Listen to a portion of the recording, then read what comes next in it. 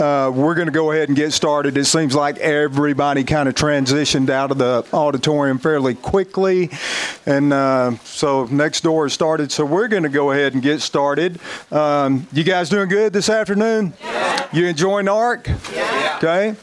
Somebody give me one great thing, one great takeaway. What's your favorite thing so far? One person from ARC. John Gray.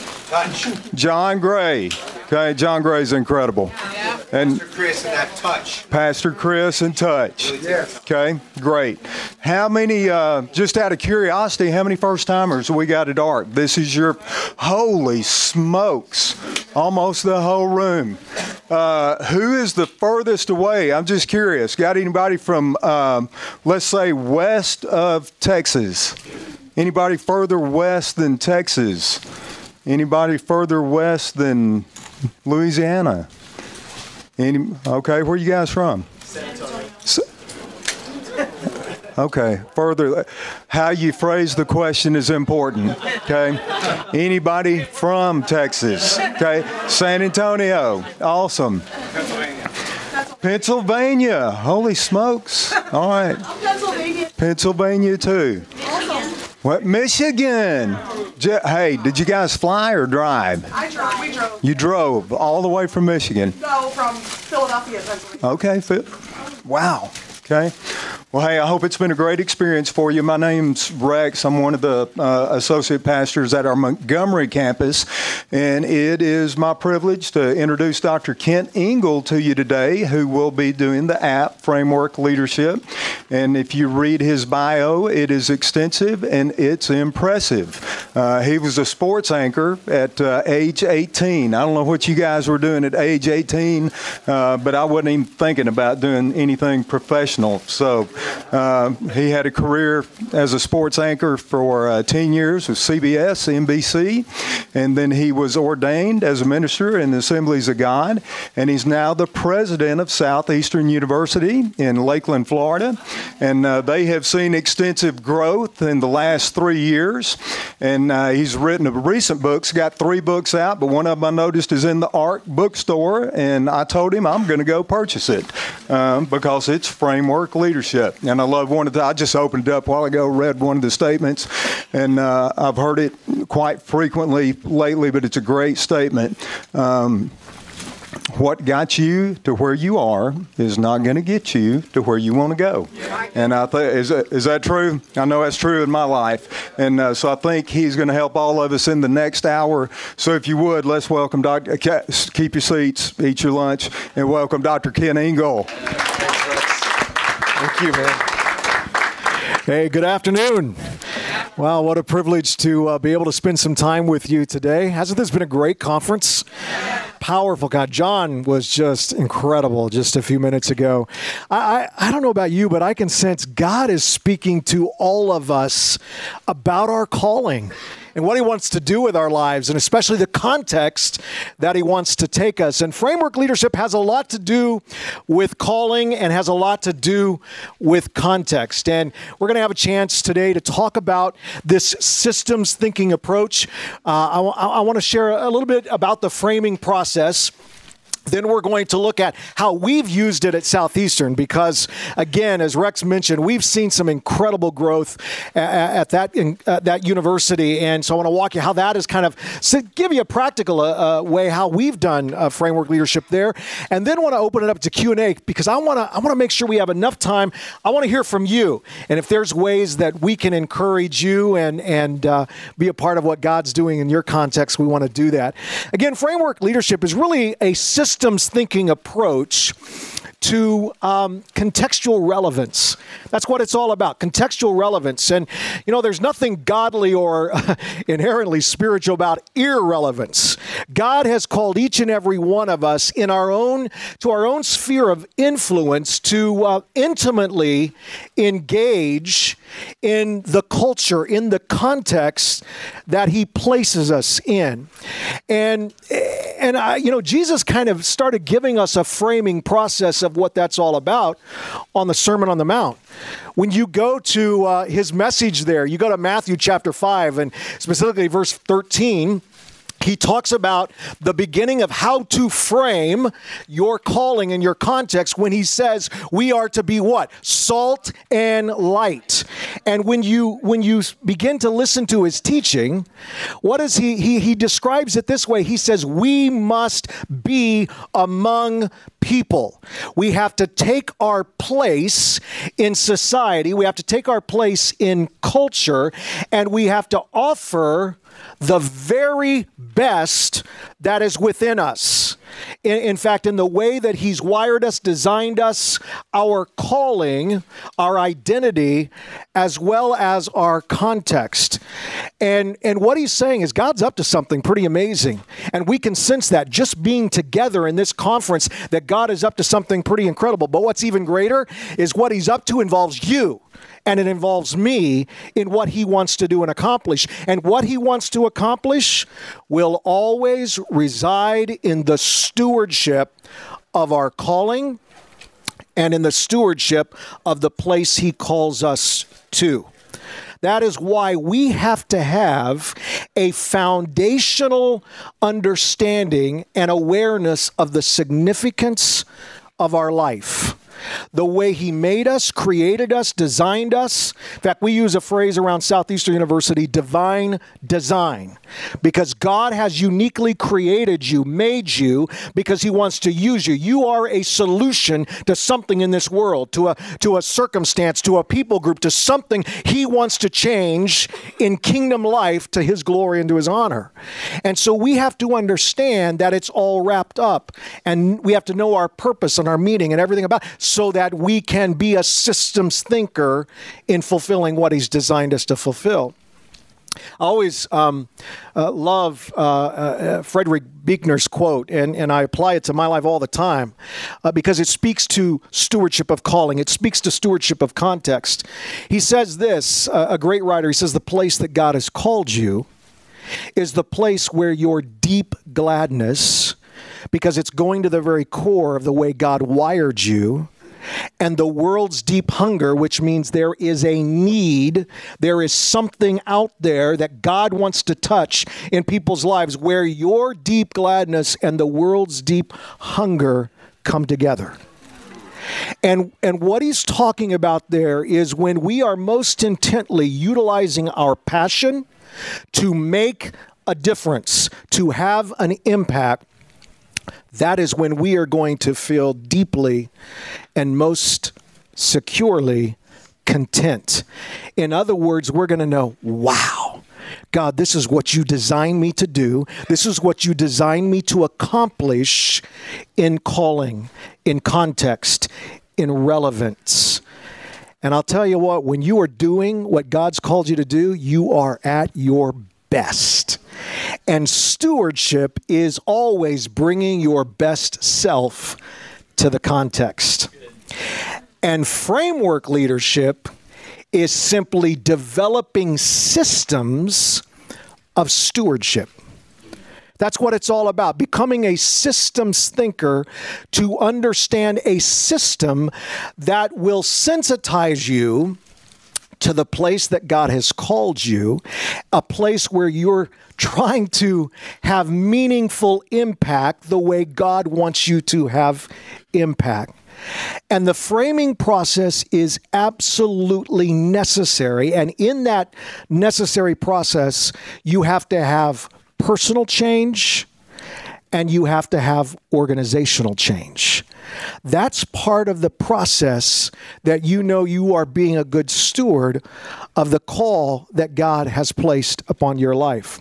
Here's a question that confronts every leader.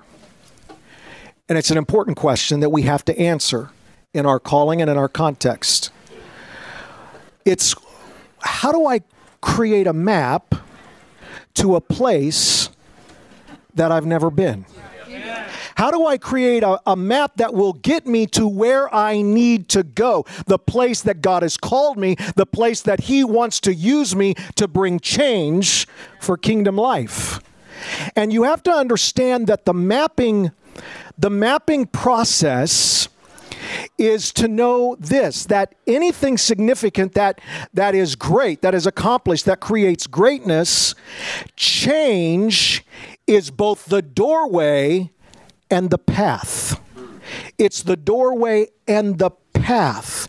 And you have to understand how you get to the pathway that will bring about change, that will bring about growth, that will bring about health. Again, and Rex mentioned it, you know, what got you here today is never, ever going to get you where God wants you to go tomorrow. So you have to understand that success and growth that is not sustainable, and it will never be sustainable if you're not always pushing forward. Life in Christ, life in calling is always about what's next. How are you growing? How are you developing? How are you building the context in a way that will have relevant impact for the kingdom? So unless you have that sustainable, systems thinking approach, actually it'll become a waste of time, energy, effort, and actually be poor stewardship of what God's entrusted to your life. That's why framework leadership, what it does when you begin to develop a system, a thinking system to help you accomplish call and context, it becomes a structure. It becomes a rationale, it becomes a plan, it becomes a process, it becomes the path that gets you right on target with what God has designed you to do and what He's designed you to accomplish. And I'll tell you, when you're on target, man, you talk about a peace that all is well. Even when you don't know what's going on, because a lot of time as you navigate change in leadership, you have no idea because it's going so fast that you have to have a sense that, well, I know because I am thoroughly working through calling and context, we're on the right path, even though I may not understand what's going on. And by the way, framework leadership will help you as a leader to handle the day-by-day, the expectations that you don't realize are coming down your pathway. And you're able to respond because you have a system in place to make the right decision, the right direction that you can go forward. So that's why I love it. I tell you, I've used framework leadership at every opportunity and context that I've had the privilege to serve. Whether it was in a professional career that I was in, or whether it was in the local church where I had the privilege to serve as a pastor, or now at Southeastern University, leading a great institution that has the privilege to come alongside a generation that God is raising up to help them discover and to develop their divine design so they can serve Christ, they can serve the church, they can serve the world in the way that God has designed them. I'm going to walk us through now kind of the framing process. How do you create a framework? And I'm privileged to have with me one of my partners that we get to do life together, our Executive Vice President at Southeastern University, Chris Owen. Chris, I'm going to invite Chris to come up and join me today because one of the things, welcome him, yeah. And I trust everybody got one of these here because we're gonna walk. If you didn't receive one, raise your hand. We'll get you one of these. We're gonna walk through the framing process. This is how we create frameworks to, again, be a good steward of what God has called us to be a good steward of the context that He's placed us in. And when we inherited the leadership of the university, we had to begin to develop systems, framing systems that would allow us to create growth, but not only growth, healthy growth, not only healthy growth, but growth, healthy growth that would be sustainable. And that's the key. And I can tell you, when we inherited the university and had the privilege to start leading, and we began to build a team, and again, we do everything as a team. Every decision we make is based on our systems. It guides everything that we do, every decision that we make, so that, and we do that together because that's a key part too. It's collaborative in the process. But when we inherited the leadership And actually, Chris was there prior to when I came, so you can give us a little context of that. But when we inherited the university, the former president, Mark Rutland, and many of you may know Dr. Rutland, incredible leader. He had been at Southeastern for 10 years. When he inherited the leadership of that university, they actually were bankrupt. In fact, they were told we're going to have to close down this university. Bankrupt, only about 600-700 students at the time, and they just couldn't move forward. But God had a different idea, called a great leader. Dr. Rutland went in, and God gave a vision and a plan, and they began to build and change. He created systems that would help guide that. And at the height of his leadership, the school, I think, reached a little over 3,000 students in enrollment. Then he left and went to ORU to serve as president. What happened in between his presidency and when I was elected, they went 2 years without a leader. You can't do that in any organization. You will lose momentum, and you will begin to plateau. And 2 years without a leader. Yeah, you begin to decline. You will decline. Yeah, we called it the Dark Ages. We're just going to leave it at that. You let your imagination go in there. 2 years without a leader, it was the Dark Ages. Yeah, and in that 2 year period, they lost over 700 students and lost, I think, in revenue, well over about $12 to $15 million. Yep. So they were probably 2-3 enrollment cycles away from closing their doors again. And so we had to come in and begin to create a system that would help us lift that university from a declining state, create a new curve. If you're familiar with the sigmoid curve, you have to constantly begin creating those new curves to continue to grow. And the best time actually to start creating new curves is not when you are declining, but when you are actually being very successful and you are growing. And that's when most people feel like, that's not why should we change anything? Everything's great and good. But that's the time you want to begin to create a new inflection point to grow. And so we begin to do that. So the first stage, and you have on the first thing that is so important in the framing process to develop your framework for your context is to begin to listen. Listening is significant. Before you can begin to create vision, to create direction, you have to understand who you are, you have to understand where you are, and you have to understand where you need to go. And that starts with listening. One of the great principles, in fact, it's a good to great principle. You can never know the potential of an organization until you know the potential of the people. And you have to take time and begin to listen. And usually the best time to listen is when people expect you to talk. Yes, absolutely. When people want to hear everything, how are you going to do this?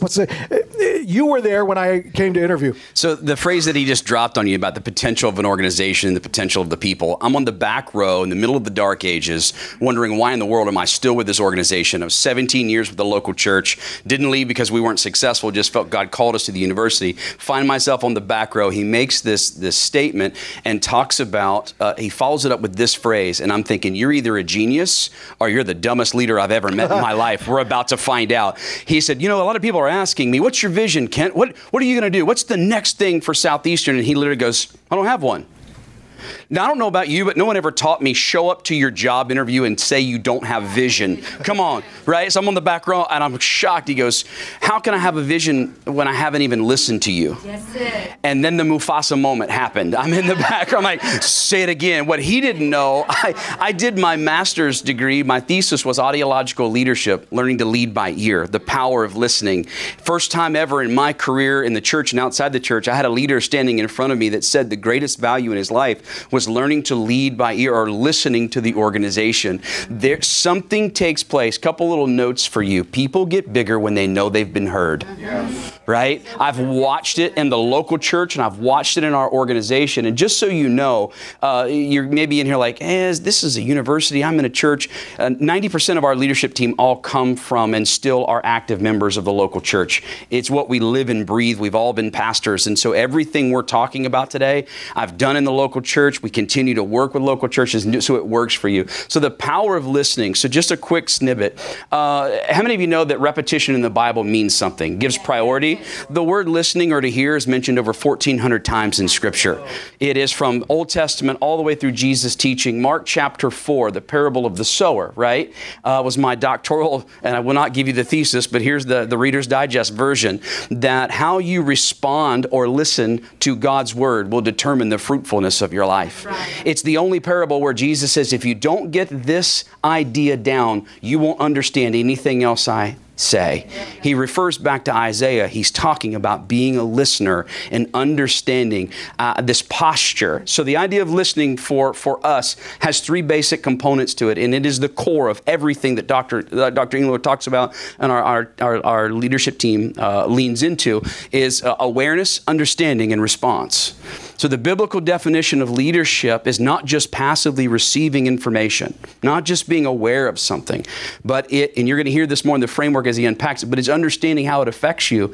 But did you know that the Scripture says this, that if you've heard Jesus but did not put into practice the things that he said, then you turned a deaf ear towards him. Listening's not passive, ladies and gentlemen. It's not taking a vote in the room. It's actively seeking the voice and activity of God in the organization that you're a part of. Yeah, and there's no way you can shape your role as leader until you listen. That's it. And you learn and discover. And in the listening process, I would encourage you to use, because we use the appreciative inquiry. I don't know if you've heard of that system process, but it's called appreciative inquiry. And the way that you listen comes from a positive. A lot of people want to, what's wrong with the organization? They want to approach it more in a negative. What's wrong? No, you want to, what's right with the organization? And if we have the chance to dream, 2 years, 3 years, 5 years, if we could dream, what would it look like? And when you approach that listening, wow, you talk about things coming up and out and hearing, these dreams, you can begin then to create, wow, this is where we need to go.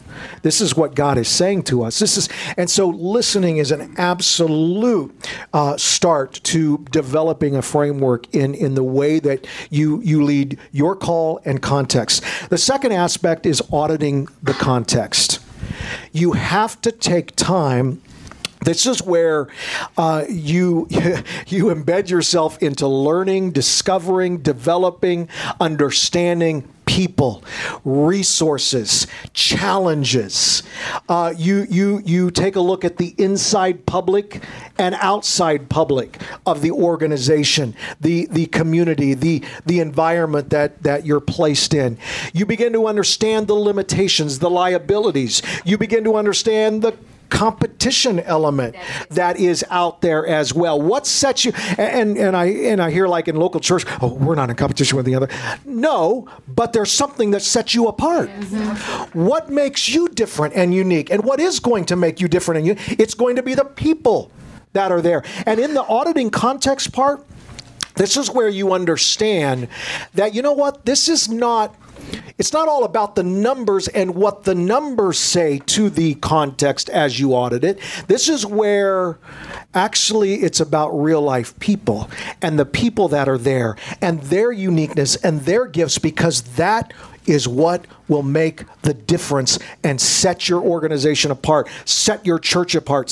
This is what we all have a similar vision in the local church, what we're there to accomplish, but it's going to be unique because of who we are and the thread of giftedness that comes to that local church or that organization.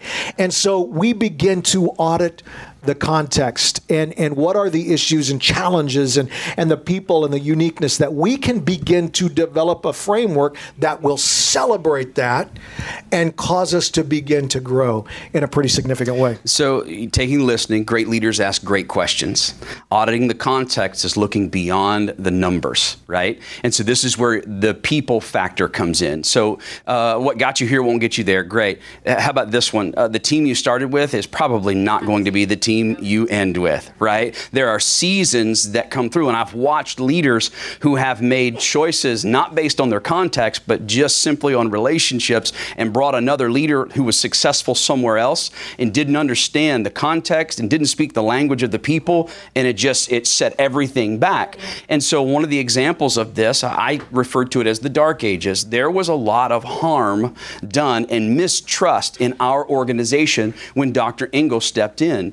And so what I love to do, and maybe he'll do it today, is when he goes around and introduces his team, I'll say, no, don't give us their names. Give us our roles. And he will walk around his team and he'll go, oh, you're the strategist. Oh, no, you're the healer. So the chief academic officer, the person that Dr. Engel hired on our team, he knew his stuff. He had earned doctorate, all of those things. But he was known to be someone who brought people together, and he had a healing presence about him. And I'm telling you right now, culture trumps vision every single time. You can have a great vision and a great idea, but if you do not have a healthy culture that's moving people in the same direction for a cause greater than themselves, Lencioni says it, you can't have a team without trust. And so listening and watching him strategically put the players around the room, he understood, and we still do it to this day. We know where we are in the river of time. We're not the same school we were at 2,500, now at 7,000. It's a different world right now. And if we're still making decisions based on that paradigm, we've already started going backwards. So it's so important for you not just to know the numbers, but who are the people in the room? What's the temperature of your organization? What's the past? What are the struggles? What are those key, I call them the cultural pieces, those buzzwords that incite great vision and passion from your people, or also bring great fear and great trepidation. Does that make sense to you? Man, auditing the context about knowing your culture. Third element to framing is clarifying the goals. This is once you begin to discover, you learn, and you want to begin to develop where you know this will take you tomorrow, you begin to then create a system of communication, one that becomes understandable. But here's the key. Not only is it understandable in your community, but they can communicate it back to you. And then everybody begins to share same voice. It becomes unified in such a way because the communication has been clear. It has been concise. You clarify what are now the goals that will take us from today to where we need to go tomorrow. And you begin to understand the dynamics of that communication. So, and maybe you can talk about, because I tell you, Chris was very key in helping us in communicating language. If he has one of the greatest gifts to be able to take concept and apply the right communication words to make that come alive. And so I lean on Chris, our team leans on Chris, especially in this area. And so we begin to develop community celebration meetings where we could clarify the goal, communicate it in such a way that it was concise and to the point. It allows you to zero in on what you need to accomplish as you move forward in your calling and context. And I'll tell you, for example, it wasn't long. I was just out and walking our landscape, and if you've been to our campus, it's like a resort. It is beautiful there in Central Florida, and I never had anything like that when I went to school. I'm thinking, wow, these students have a great place to come and study. And I was walking by, and there was a couple of people working in the landscaping area, and I had not met one of them. And so I stopped to introduce myself, and I said, now what exactly now do you do on the team? And I'll never forget, I'm expecting him, just, well, I do this, and this is what I take care of on the ground. You know what he said? I'm here helping students discover their divine design so they can serve Christ. They can serve the church. that was what our mission's all about. Yeah. Here he is articulating mission, not specific role. So in other words, what happened? He started to capture the language, the communication. This is who we are. This is what we're doing. This is where we're going. And it doesn't matter what role you have in the organization, whether you're the president or you're a faculty person or you're working on the facilities. Everybody is doing the same thing, moving the mission forward. And that happens when you clarify the goals in the framing process. So when the mission meets the mulch, you know you've succeeded. Right? You understand what I'm talking about? See what I'm telling you? He's got the gift. He's got the gift. When it's down to that level, we call it cultural alignment. Okay? Cultural alignment. Now, how many of you have seen the movie Nemo? Come on, raise your hands. Everything you need to know about life, love, and leadership, just put the movie in and watch it again, right? So you get to the end, he's found his dad, Nemo's there, the big shrimp boat comes and scoops everybody up in the net, right? And I don't know what's wrong with me, but I tear up every time this part comes. And his dad's going, don't do it, don't, but Dad, I can, right? And he goes, Dad, trust me. He goes, Lucky Finn, and he swims into the middle of the net in the place of danger, in the midst of the people, and he provides a common language. Just swim down. Tell everybody, just swim down. The power of culture is a unified language. You as a leader have the responsibility to lean into your organization and provide a lexicon that gives direction, it gives passion, it gives motivation. You have to be the chief person who your language is embodied in such a way that it's moving. So here's how I define leadership based on Nemo. Moving a group of people in the same direction for a cause greater than themselves. Wow. Moving a group of people in the same direction for a cause greater than themselves. If culture trumps vision, then you have to work towards cultural alignment. You got to get your mission in the mulch. And when you do that, you simply repeat the process. You never, ever stop casting vision. And so the second part of this, the power of this, he was our director of security, and I'd been there for probably a year under Dr. Engel, and he walks up to me with this big proud look on his face, and he goes, another VP asked me for the keys to the pool. But Mr. Owen, I didn't give them to him. I told him he had to have your permission. And I looked back at him and I said, Larry, what do we pay you for? He goes, sir? I said, if I've got to make a decision about who gets a key to get into the pool, I'd just rather have your paycheck. Give me the keys. I'll take your paycheck. Well, Mr. Owen, he didn't hear me. And so this is what clarifying the values and vision does for you. You can ask anyone in our downline, what do you get paid to do? And they'll respond something along these lines. I get paid to make decisions. That's it. Absolutely. I get paid to make decisions. The clearer your values are, the easier it is to make decisions. As a leader, clarify your values. Provide a lexicon so that your people feel like Dr. Engel, if he was here, he wouldn't ask about this key. He'd give the person a key because he believes access. We treat people well. Student focus. You give them a language so that makes decisions easier. That's good. And you, I hope you can see that each process, each piece to the framing process builds. So listening will build to auditing, and auditing will build to clarification, clarifying the goals. And then the final thing is then you're able to align everything. Everything's in alignment. And this is where you're able to celebrate what people are doing. The call becomes practical in the context. You're able to, it's almost like, and I go back to my days as a sportscaster.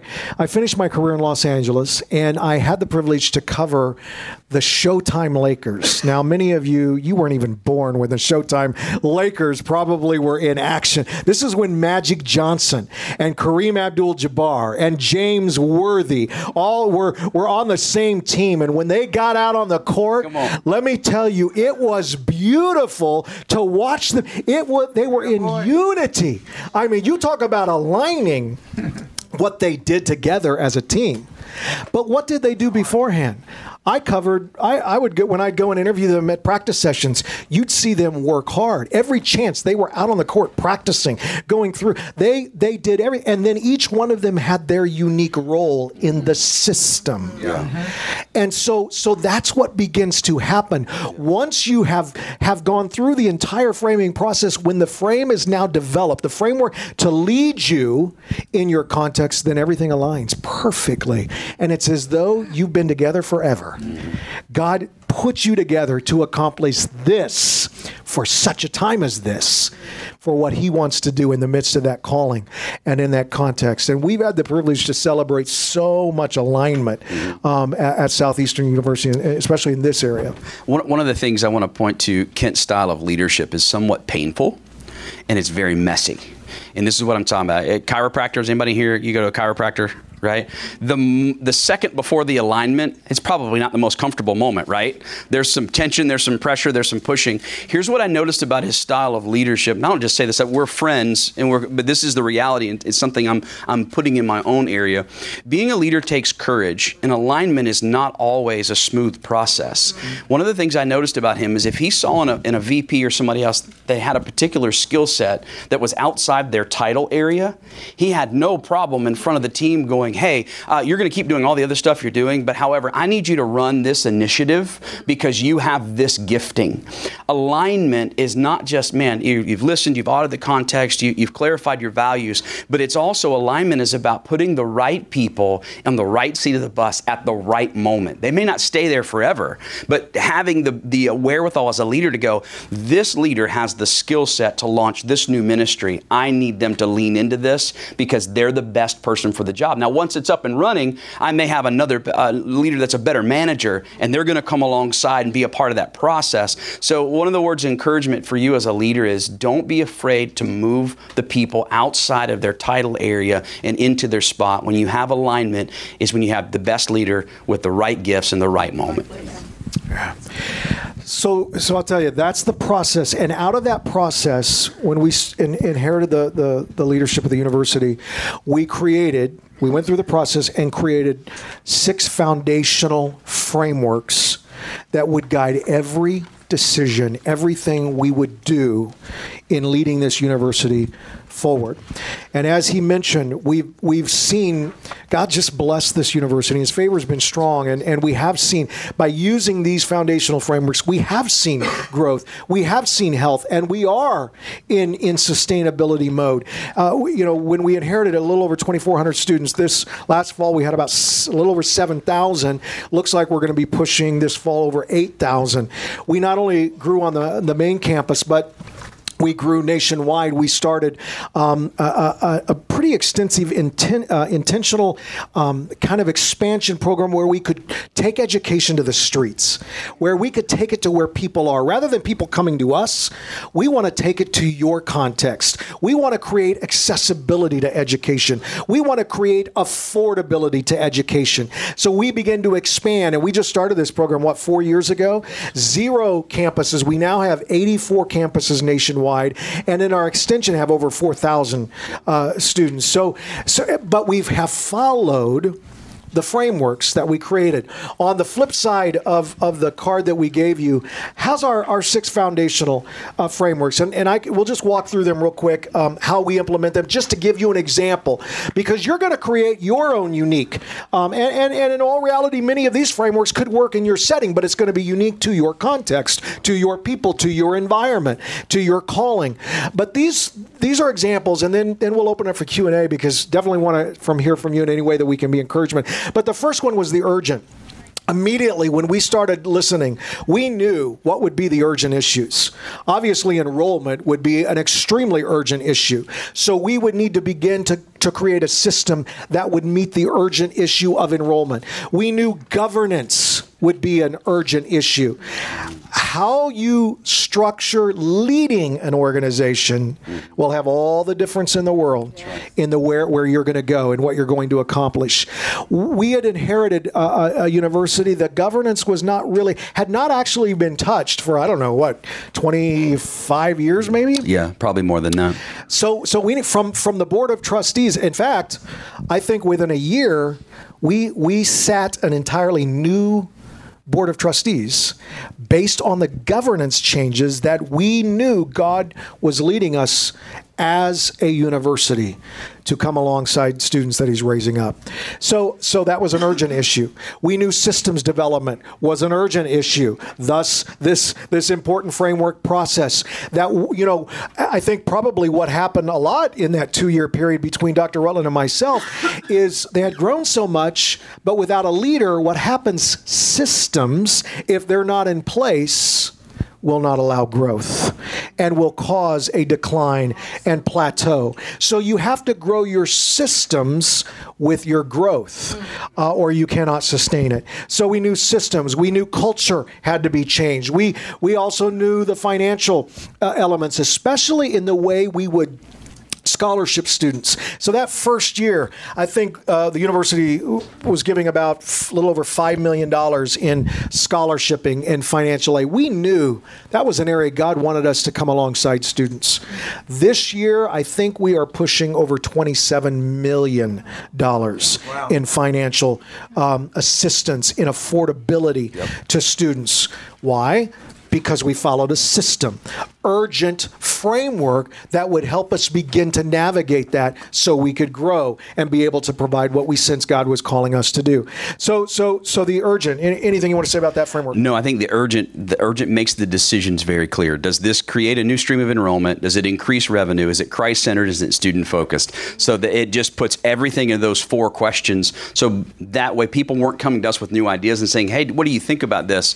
They were actually coming in going, I have this idea. It's in alignment with everything that you've given us. What do you think about this? And we had empowered our people. We put them in the same direction. And all we heard from them was just swim down, just keep swimming. And so it's just very powerful when you have that together. All right, the second one real quick, and we'll get through this because I want to take time for questions. The second one is visionary. And there are 3 components to every vision. 3 components that will make a framework for your vision just begin to grow and flourish. First of all, you have to have your transformational principles. It's identifying what needs to be changed and how are you going to change it. So figure out what are your transformational principles in that framework. So for example, for us, first and foremost, commitment to calling. We have to be, the way we're going to lead is commitment to calling. Everybody is called to this organization. Again, it doesn't matter your role, you have to understand God brought you here. You are a part of what he's about to do, what he wants to accomplish. You must understand as we lead change, understand who you are, your identity, consecrating everything we do. Every year we have a consecration community time where we solidify what God wants to do this year, how he's going to lead us and guide us there. All these kinds of guiding principles. That's the first part. Second part, visionary values. Who do we want to become? Mm-hmm. What are the values? We want to be a university that is Christ-centered. We want to be a university that is student-focused. We want to be a university of educational depth and breadth. These are the things that we want to become. So you need to guide that. A third component then would be the actual strategy. How are you going to accomplish this? You know what you want to do, how you want to lead it. What are the values? But then how are you going to do that? We do 5-year. We don't do any longer than 5-year strategy. Yeah. We just completed our first 5-year, accomplished about 90% of the first 5-year strategy, and we're now into our second 5-year strategy. Yes, yeah, we accomplished 75% of the 5-year strategy in 3 years, and then the final year we literally leaned into that last. We wanted to get to the 90% mark, but everything becomes, you get that synergy when you have the cultural alignment. So the values that he just talked about that drive the organization, we've had them since we began together in 2011. We just got back from the West Coast. We're following up. We're working with a company called Plain Joe Studios. You may be familiar with them. Their storytelling division is we brought them in to be strategic listeners of us. And they looked at all of our vision and all of the values we had put on paper. And then they did an audit and listened to us again and said back to us and said, hey, we think some of these that you had 6 years ago can be coupled into one phrase, but there are 3 emerging values that are permeating your organization that are nowhere in your writing. And I was going, that's why you're here. Let's talk about that. The power of hospitality, collaboration, and calling. These three big areas they just brought. So just know everything has a shelf life, right? So don't just put something, the worst thing you do is put a vision and values on the shelf and it's going to stay there. You got to pull it down. You got to tinker with it. You got to change it. And great leaders live their lives in seasons. Seasons, right? Hey, the next season is going to be 1 to 3 years. We're going to revisit our vision and values at year 2 and really implement something in year 3. Have that schedule for yourself where you can always, when you make change the norm, no one in your organization or your church is afraid of change anymore because it's a part of your culture. Yeah. Third one is cultural. And Chris, chief architect of the whole cultural framework, when it focuses on how are we going to empower people? How do we create collaboration? How do we, bias to perform, decision makers, all of those kinds of things to create environment? Yeah, let me give you 4 components of building culture. This actually was designed and developed in the local church. There are 4 movements. When I talk about building culture, I've done it in the local church and in a larger organization. Number 1, language. Having a common and inspiring language that all of your people can use together. Language gives people a handle by which they grab a hold of your heart and your ideas. 2, stories. Stories evoke the emotional imagination. You say, what do you mean? A great story in your organization should lead the person listening to say this, I could do that. I want to do that. I want to be that person. Let me be in the story. If you're not intentionally shaping and gathering stories in your church or your organization, you're missing a key component of growth. The future belongs to the storytellers. Common language, powerful stories, experiences. I can talk about something. I can move you with the story, but if I create an opportunity for you to step into the narrative, now there's a higher level of trust for me. You're now entering in. It wasn't just some gimmick I talked to you about, but when I talked about loving a neighborhood or loving a city, we tell every one of our students, we're going to teach you how to love Lakeland. You learn how to love Lakeland, Florida, you'll know how to love every city God puts you in for the rest of your life. Then we tell stories about some of our students that have gone on and started nonprofits in the city. And then we say, hey, Saturday, come join us because we're not going to talk about it. We're going to do it. We're going to serve the city with these organizations. And the 4th movement of creating culture, language, story, experience. The 4th one, celebration. You only keep what you celebrate. That's right. Now, here's the deal. You're in this room more than likely because you're a type A, high D driven person. And one of the things, and I love this about him, but I also know that I'm going to counterbalance it. We will be in the middle of enrollment numbers. And our enrollment VP will go, and this year, you ready? We're going to have 7,000. And we're all around the room high-fiving, chest bumping, going crazy. And about 7.5 seconds into it, you hear the voice at the end of the table. We are going to be 10,000 by 2020, right? The hard-charging driver, he'll celebrate with you, but we're always going to be pushing forward. What's next? And what I've learned and what I've watched from him to do is his value for celebration has gone up because he understands he doesn't need that. He's already, I'm focused. What's next? Where are we going? But he saw what it did for our team, and he's leaning into celebration now, and it just anchors that change. So language, story, experience, and celebration. 4 ways to build culture. Now, we do take time to celebrate. I mean, we do. I knew I was going to get in trouble. No, but we are the old days. It's the new curve. It's the new curve constantly. Functional framework is another framework, and this is simply our decision-making framework. Every decision that comes to us, if it doesn't meet these 4 criteria, if it doesn't produce enrollment, if it doesn't produce revenue, if it's not accessible, and when I talk about accessible, I'm talking about inroads to education, much like assimilation in the local church. You create ways to get people in the door. How are we creating accessibility to provide education that meets the call of God in people's lives? Whether that's in ministry, business, healthcare, whatever it is, we need to make sure that we are providing entryway for people to get in there. So if this decision doesn't include accessibility, we're not going to do it. And then will it be affordable? So if it does not meet those 4 criteria in our functional framework, we we don't do it. We don't do it. That's it. We say no. It doesn't take long to make a decision. And when you look at every single decision we've made in the last few years together, you can tie it back to one of those four. That it always covered all of those issues in terms of what we needed to do to get us where God wanted us to go. And that's important. Then the next one is innovative framework. And this pushes us in a specific way. First of all, new curve development. We do a new curve retreat every single year. And we're about to come up on our new curve retreat in May. We do it every May. And we get together as a leadership team. We celebrate, we give God thanks, we rejoice in but then we say, okay, God, we're coming together right now for such a time as what's next for us. And we actually kind of walk through the framing process. We start listening to each other. We start kind of auditing, bring us what, we start kind of clarifying where we're at, and then we again begin to align so that we know what is the next curve. We want to be on the cusp of always being innovative in the way God wants us to be in that particular context. We're pushing new ways to deliver education, and I mentioned our extension and online, and we're really developing certification programs, reaching out into our communities, providing workforce development. I mean, there's just so many ways that we're trying to create educational opportunities to help people in the call and what God's doing in their lives. We're also pushing, curricular, non-curricular. I mean, all kinds of ways that we can. So our innovative is always going to be fresh and relevant to what we do.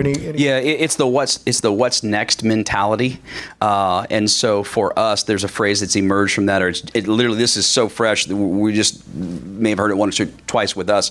We're trying to make learning unavoidable.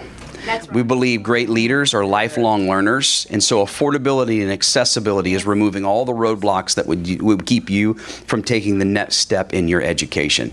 And so that's what's driving that innovation phase, and it keeps you from resting on past wins. It keeps you leaning forward. And one of the ways that we've been innovative in providing that access is partnering with the local churches and creating DNA-driven education. In other words, we don't, at the home base, create, here's the curricular design and you must apply it that way to your context. No. We want to listen. What is God leading you in your local church? How can we help you raise those leaders in the way you believe God wants to raise them up? So let's develop educational curriculum based on what God's doing in your heart and in your vision. So that's how we design. That's the innovation in the way we do education that's unique and different. Final framework that helps us to guide all this is our breakthrough framework. And to me, this is extremely important for both personal call and contextual call, because there's three components to that breakthrough framework. There's the what I call personal discipline awareness, which is all about self-leadership. Are you building a reflection system personally where you're always understanding what God's doing in your life right now? Yes. What are the gifts? Because I really believe God can change your gifts based on how he wants to use you in a certain season. Yes. And if you haven't built a way to reflect on how to make sure you know what are those gifts, build it. Find it. Become disciplined. You have to look at what are the experiences you go through. Well, think about, what are the good. Do this even on a daily basis. What experiences did I go to? What were difficult? What were great? What were wonderful? What were you trying to say to me through those experiences, God? How can I apply that? But if you don't build a self-reflection piece, you're not going to know.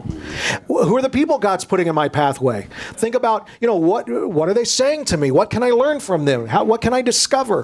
Think about, all of those. What are your passions? Because they change.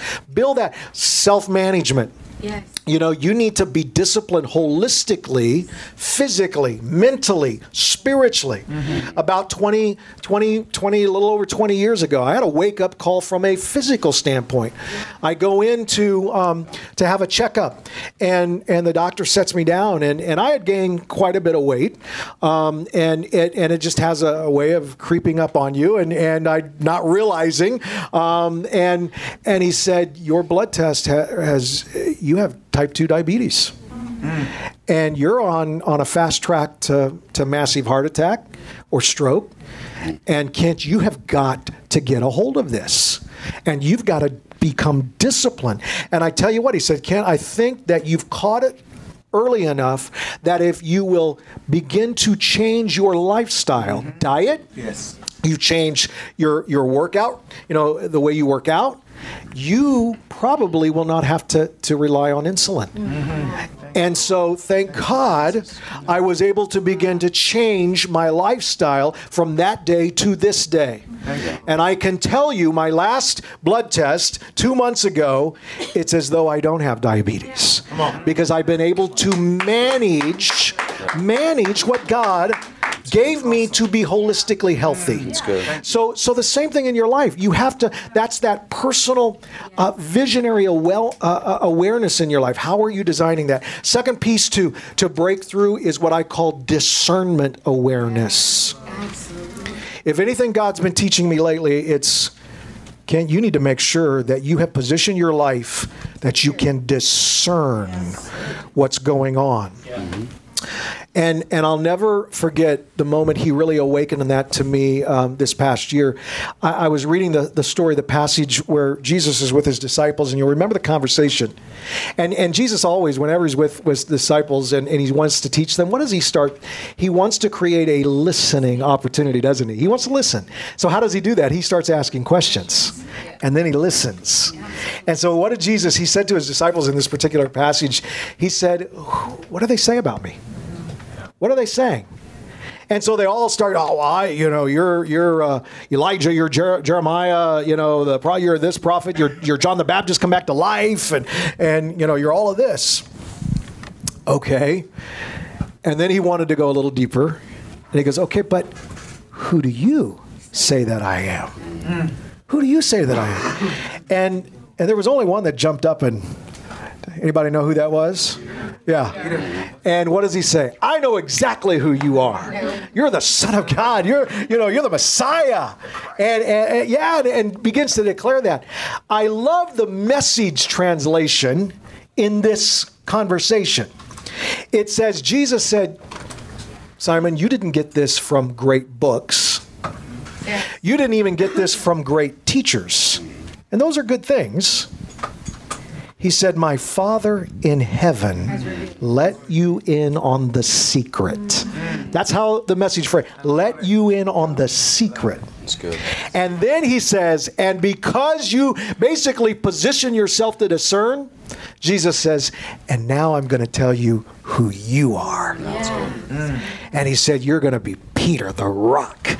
And he begins to lay out his calling and his context. Why? Because he positioned himself to discern. We've got to grow in discernment.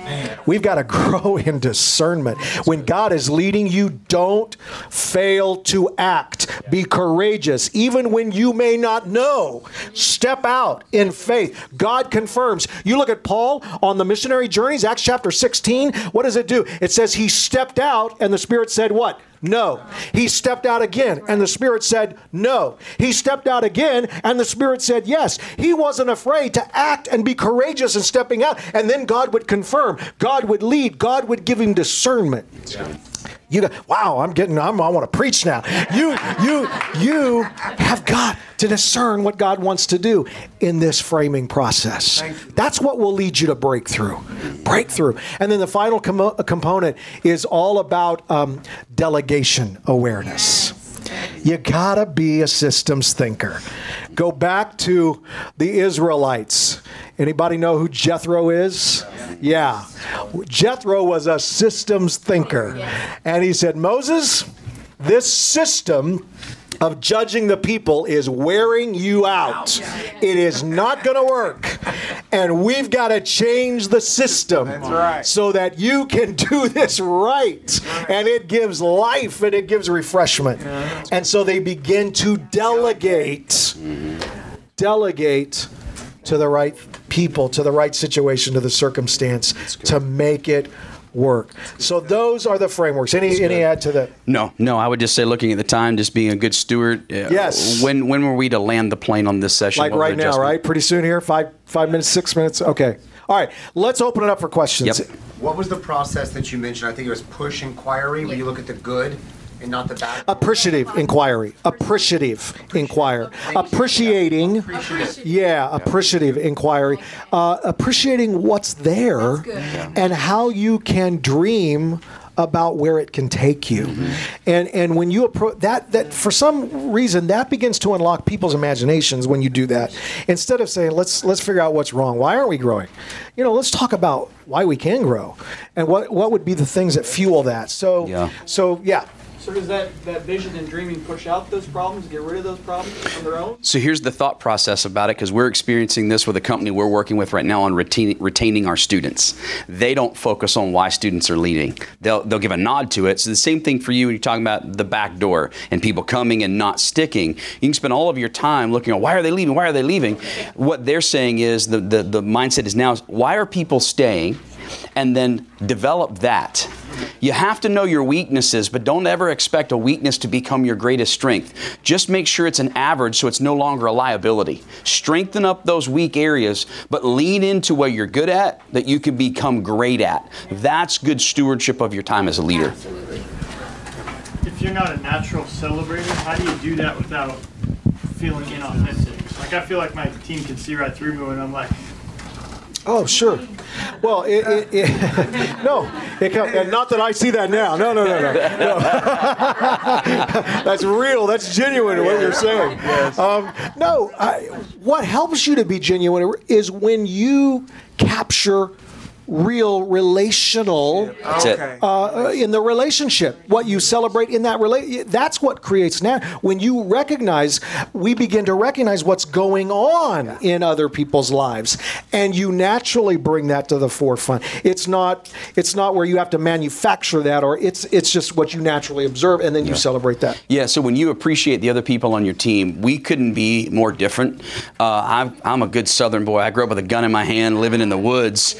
West Coast guy. So we're getting together. He's like, you do what now? And you do that for fun? I'm like, yeah, that's what I do. But because I know he understands me and we've done life together, he knows, and it's not inauthentic. He'll lean in and he goes, hey, I saw you did that. Great job on that. And he took the time to ask us, each individual VP, hey, how do you celebrate? What expresses value in your world?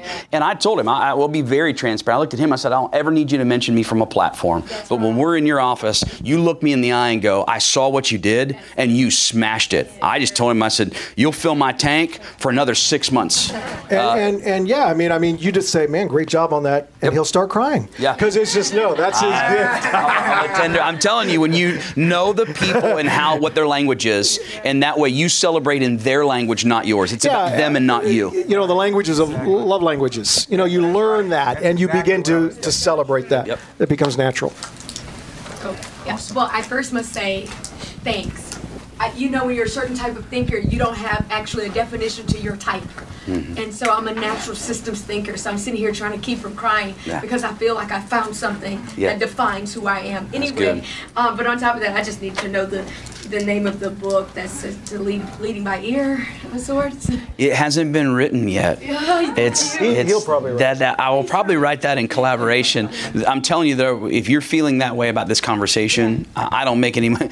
The framework leadership, I'm just telling you right now, it will awaken in you. It'll give you permission to be more yourself than ever before.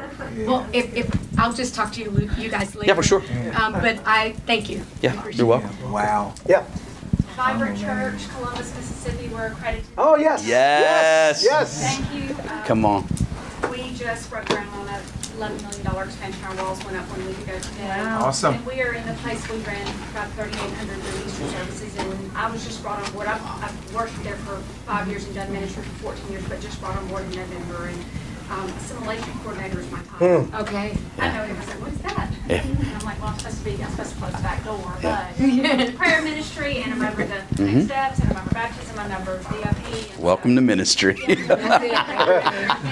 we're trying to put all these safety nets in place, but my biggest concern is trying to grow our team. Because right now we've actually, because we've grown from 10 staff members to 27 staff members in a year. And actually in about 9 months' time. So we're trying to get used to one another. And I'm a very systems thinker. I have a business degree. That's what I do. But trying to get my team to systems think is a whole other thing. And then trying to get my team to buy that vision, because now we're going to be moving into 1,500 Right. seating. So what is your best advice to, you push, you pull, you cast, you encourage, you train, and you let other people train other people? And I think my biggest fear is that we're going to be there, but not there in numbers, not enough numbers. And I know everybody's like, don't think about numbers. And You're paid to think about numbers. yeah, like I'm thinking 40 people on the prayer team ain't gonna cut it in 6 months. Right. Yeah, well, first of all, I think, and one of the best parts of the framing, auditing the context, because that context, that speaks to that. And so what you're doing, and as we begin to develop team, putting the right people in the right place, you understand who you have. So really take the time to make sure you know who's there and who's a part of their team and their uniqueness, their gifts, their abilities, their passions, and then begin to build on that. Then discover who you don't have there on the issues and the challenge. So when we started to think about systems development, we wanted to make sure we had a systems thinker who understood how to lead us and guide us. When we knew we'd have to change total culture environment, we wanted someone who understands culture to begin to guide. So I would begin that way. If you're not already, which you probably are doing some of those things, but yeah, the pressure you're feeling is leading from the middle because you're not at the top. So let me give you a little bit of this love and advice right here, okay? I feel like I'm just such a small piece of a puzzle. You're a huge piece of the puzzle that has to do. Does everybody else see the system? That's right. So here's what I'm saying to you is one, I had to earn my voice. So I'm sure you're doing this. Smash whatever you put your hands on, and when you're succeeding, it gives you a greater voice. Be clear and consistent and kind in your communication, right? So you are responsible to let people know, hey, we're going to need this, we're going to need this, we're going to need this. But we call it open hand.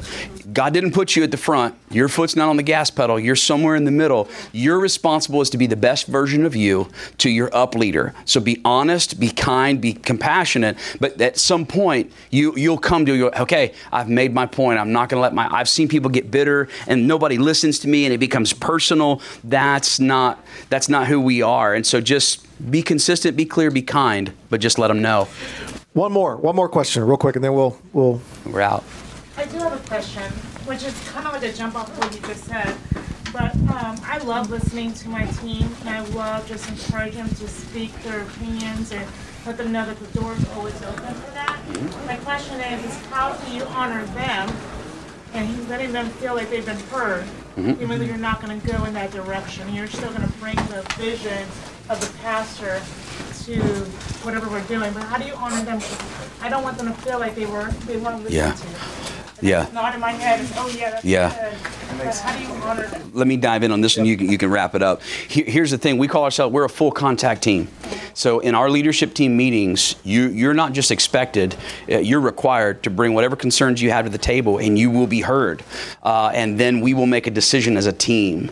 And you can say what you want to say. We fight fiercely over ideas, never about personalities, right? Fiercely about ideas, never over personalities. But when we walk out of that room, we're one voice, we're one team, and we do not talk anything negatively about a decision. That will be handled very quickly on our team if you are walking out of a meeting and you're going, well, I didn't agree with that in the first place. You spoke up, you've been heard, but real leadership is full contact and you're not going to get your way.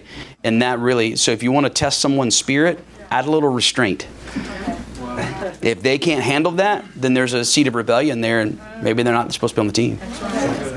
Hey man, it's a great privilege to be with all of you. Appreciate you all. Blessings on what you do and your calling. God bless.